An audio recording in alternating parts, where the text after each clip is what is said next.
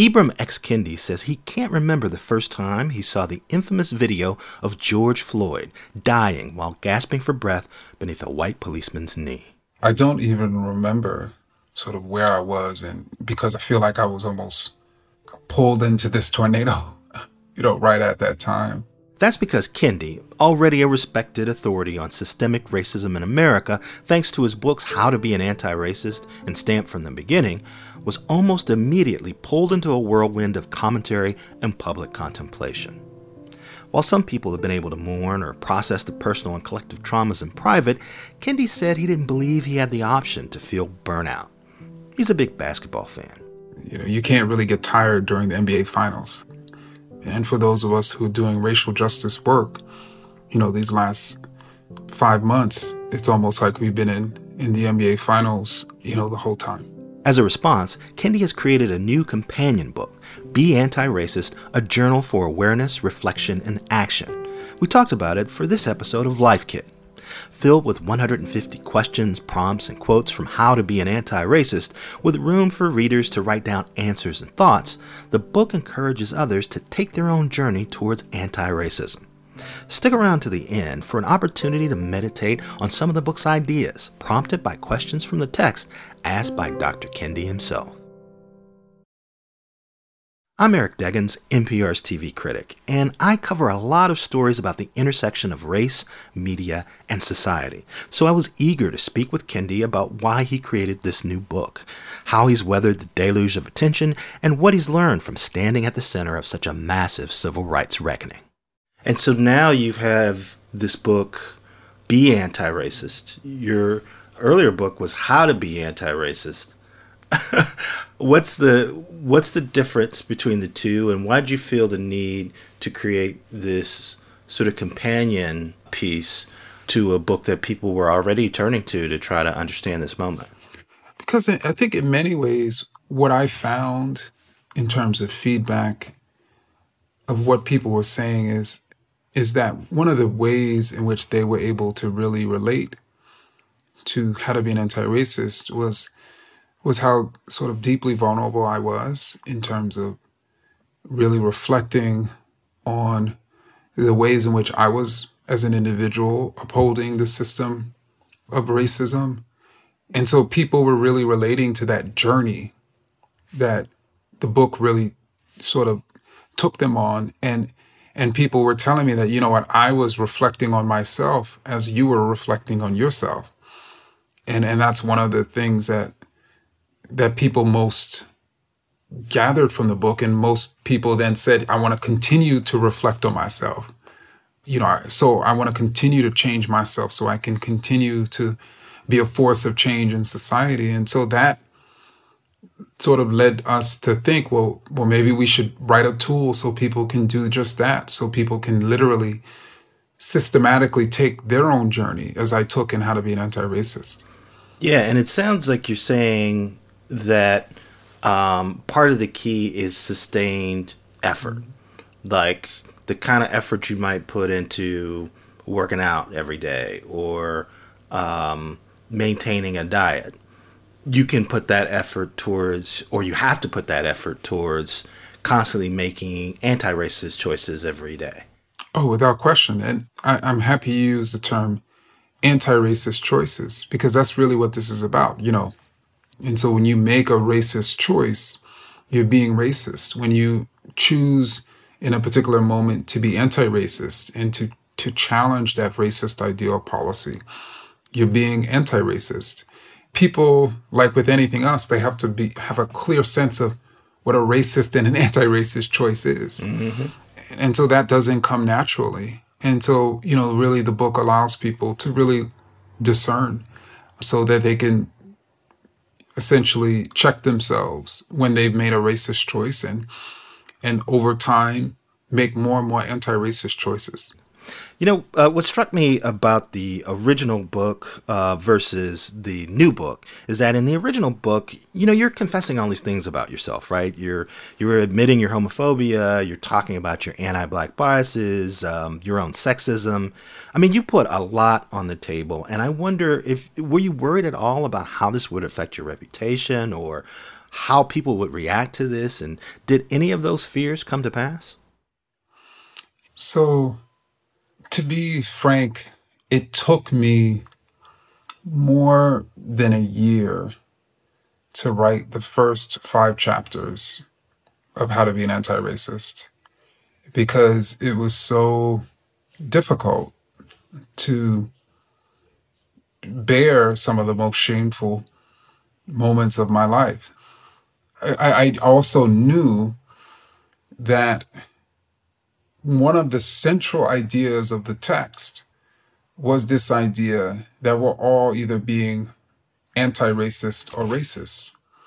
And I also knew, as somebody who was raised to believe that only white people can be racist, that there was going, and then there was also a tremendous amount of anti-Blackness within communities of color, that anti-Blackness was going to cause people to deny and continue to feed them to sort of strike down at the book because of their own denial, because they don't want to sort of look in the mirror of their own anti-Blackness. And so I was also extremely concerned about that, because in a way I knew the book, everybody was going to come at the book, as has, whether you're at the left or the right. Mm-hmm. But then I was diagnosed with stage 4, colon cancer. And then, I was told that, it was a disease that kills 88% of people in 5 years. And so, when you're facing death, like, that didn't really matter as much to me anymore. For me, it was ultimately what it should have been all along, which is, following the evidence, and the logic and even the stories, and sharing that and bearing that. Because once I realized that an anti-racist is an individual who is challenging the system of racism, and thereby an individual who is not challenging the system of racism is being racist.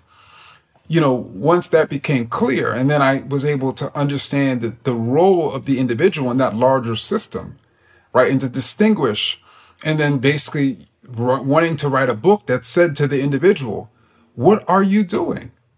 Are you challenging the system of racism fundamentally? And then for me to reflect on my life, and for the better part of my life, I was thinking Black people was the problem, as opposed to that system of racism. And for me to admit that, as an individual, I was not challenging this larger system. I was just like, I'm just going to write that. And it's going to be hopefully every individual will then look in the mirror, no matter the color of their skin, and ask themselves the same question. Have I been challenging the system of racism or white supremacy, or have I been upholding it? That's the very question we all need to be asking ourselves. Yeah. Are you part of the solution or part of the problem? Exactly. So it sounds like this journal book is a series of questions that are sort of designed to take people on that journey. So how did you figure out what to ask people to spark the kind of journey that you already took? And how can they find the courage to face the things about themselves that you had to find the courage to face? Well, first, one of the ways in which I was able to find the courage was to even define what courage is. Right. Courage is not the absence of fear, but the strength to do what's right in the face of it. But also, to your question as well, I was really trying to unpack, because, this workbook is also going to be used by people who didn't read How to Be an Anti-Racist. And so I wanted to really unpack in a systematic way, what are the questions that I asked myself, really? What are the underlying major questions that I asked myself, particularly in succession? Literally, we tried to make it into a journey. And so that's ultimately the central questions that I asked myself, are the questions that really guide this journal. And even the central statements that I wrote in the book that really even caused me to think about things differently, or even some of the quotes that are in the book. Do you have a sense from all the talking that you've done with people, what might be the toughest questions for people in this book? What's going to be the most difficult sections for them to get through? I think it's going to be difficult for people. So I think there are some questions around identity in that, like, how do you relate to your own identity? Right. So, for instance, for me, it was very, very, very difficult for me to come to grips with my own anti-Blackness. And so I can imagine somebody who's Asian, it being very, very difficult for them to come to grips with their own, anti-Asianness. I think it was easier for me to come to grips with the ways in which I thought there was something wrong with Native people or Right. Latinx people than it was for me to be like, whoa, I think there's something wrong with me, Right. with people like me. So I think that's probably going to be the hardest. Mm-hmm. Yep. That's very true. So when people go through these questions that are in the journal and they start to explore these issues, do you have a sense of what kind of transformation they go through? Is there a general process for people when they start to be honest with themselves about these issues in answering these questions that you've laid out for them? What is that process like? How are people changed? Do you know? The book really begins with you seeing the outer layer of racism as a system, but even sort of racist ideas. And then you then being able to sort of see the outer layer of your own racist ideas. And then as the book goes on, you start getting deeper and deeper and sort of layer on top of layer. And thereby you get a sort of a deeper sense of your own potential racist or even anti-racist ideas. And all the while, you're reflecting on yourself. But the deeper you sort of get, the more clarity you then gain when you come up for air and see our society. It's almost like, I used to wear glasses before I got some LASIK surgery. And like, I would never like wipe my lens. Every now and then my wife would come around and be like, why are your lens so dirty? And she would take, a towel, right, and clean it. And, she cleans it. I'm like, oh my God, things are so clear. I didn't even know that it was that cloudy. And so, I think as people see themselves more clearly, they see society more clearly. And ideally, they also see what needs to be changed more clearly. And ideally, they have a very clear sense of how to make those changes. Yeah. I did want to end on a hopeful note. And one of the things you say in the journal is that to be anti-racist is to be hopeful.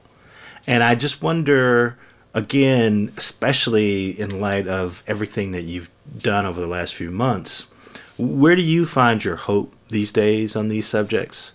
And what do you see that makes you feel hopeful that we'll land in a good place when it comes to encouraging anti-racism and discouraging racism? For me, simply, I can't engage in something when I think it's impossible for that thing to actually happen. So that, I think, philosophically gives me hope. And it also gives me hope when I think about that, the 1850s, even the 1770s, just like the 1960s, were some of the most divisive and violent and polarizing decades, of American history. But what came out of it, what came out of particularly the 1850s and 1950s and even the decades afterwards, what came out of it was the ending of slavery, chattel slavery, the ending of a form of Jim Crow. And so that's what gives me, at least that's what I'm trying to believe is going to come out of the ravages of 2020. And now, Ibram X. Kendi shares a few questions for you to meditate and reflect on from his recently released workbook, Be Anti-Racist, a journal for awareness, reflection, and action. Listen to his questions and spend some time thinking on answers, maybe even write them down. For a sample of the introspection on racism and anti-racism he suggests throughout his new book. Describe the most racist moment of your life.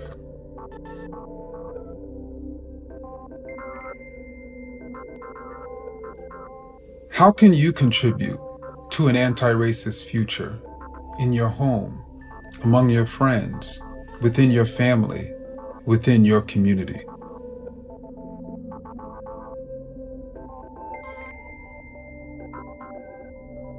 Being diagnosed with racism is not unlike being diagnosed with cancer. Both can be shocking and devastating. Why is pain essential to healing America of racism? Why is pain essential to healing ourselves of racism? Are we ready for the healing pain?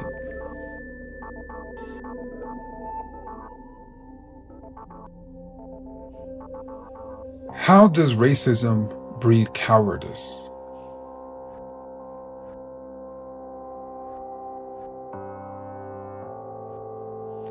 To be anti-racist is to be hopeful. We must all find hope. How do you think you can find hope?